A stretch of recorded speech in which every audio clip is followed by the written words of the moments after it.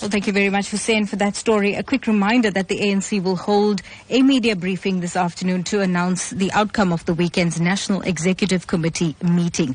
Tensions flared up once again when the party's policy guru, Jill Nichitenze, tabled a motion for the recall of President Jacob Zuma as head of state. It's believed that Zuma allies strongly opposed the motion, which was debated till late yesterday.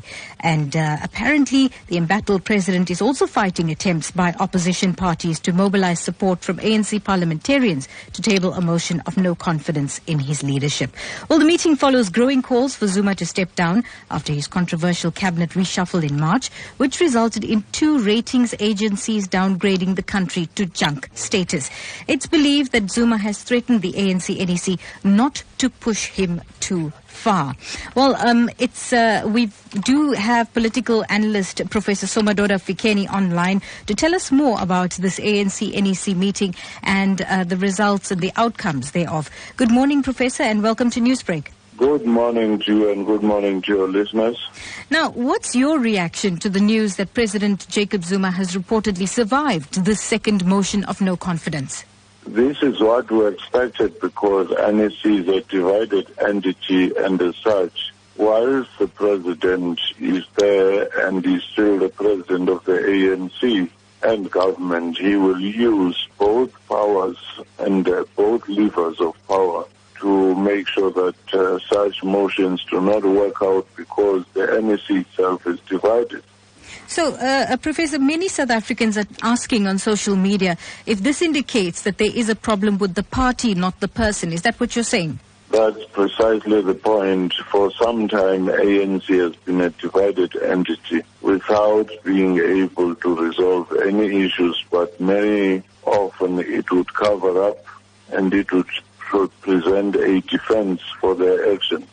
In your view, do you think that the ANC has taken the decision to retain Zuma as party president in order to prevent the 2 centers of power, as was apparent after the party's 56th national conference in 2007 when Mbeki was ousted and Zuma voted in?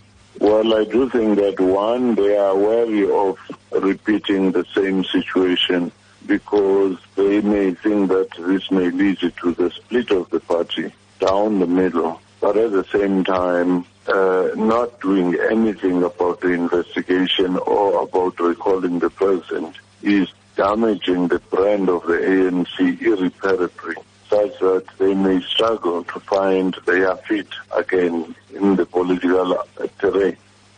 So let's set the cat among the pigeons here. Do you think the ANC is making opposition parties' tasks a little easier?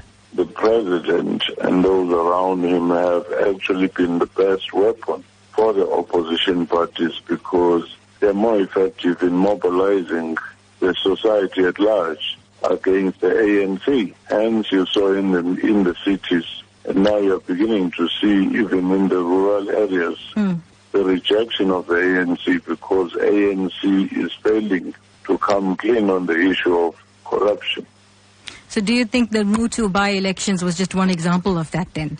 It was one example wherein ANC is now beginning to suffer in the rural areas as well. Therefore, the notion that the president has this uncritical voter base in the rural areas is beginning to be challenged. And also, the notion that ANC is working as a bloc in KZN is also being exposed as not being true. Professor Somadoda Fikeni, political analyst, thank you very much for joining us on Newsbreak this morning.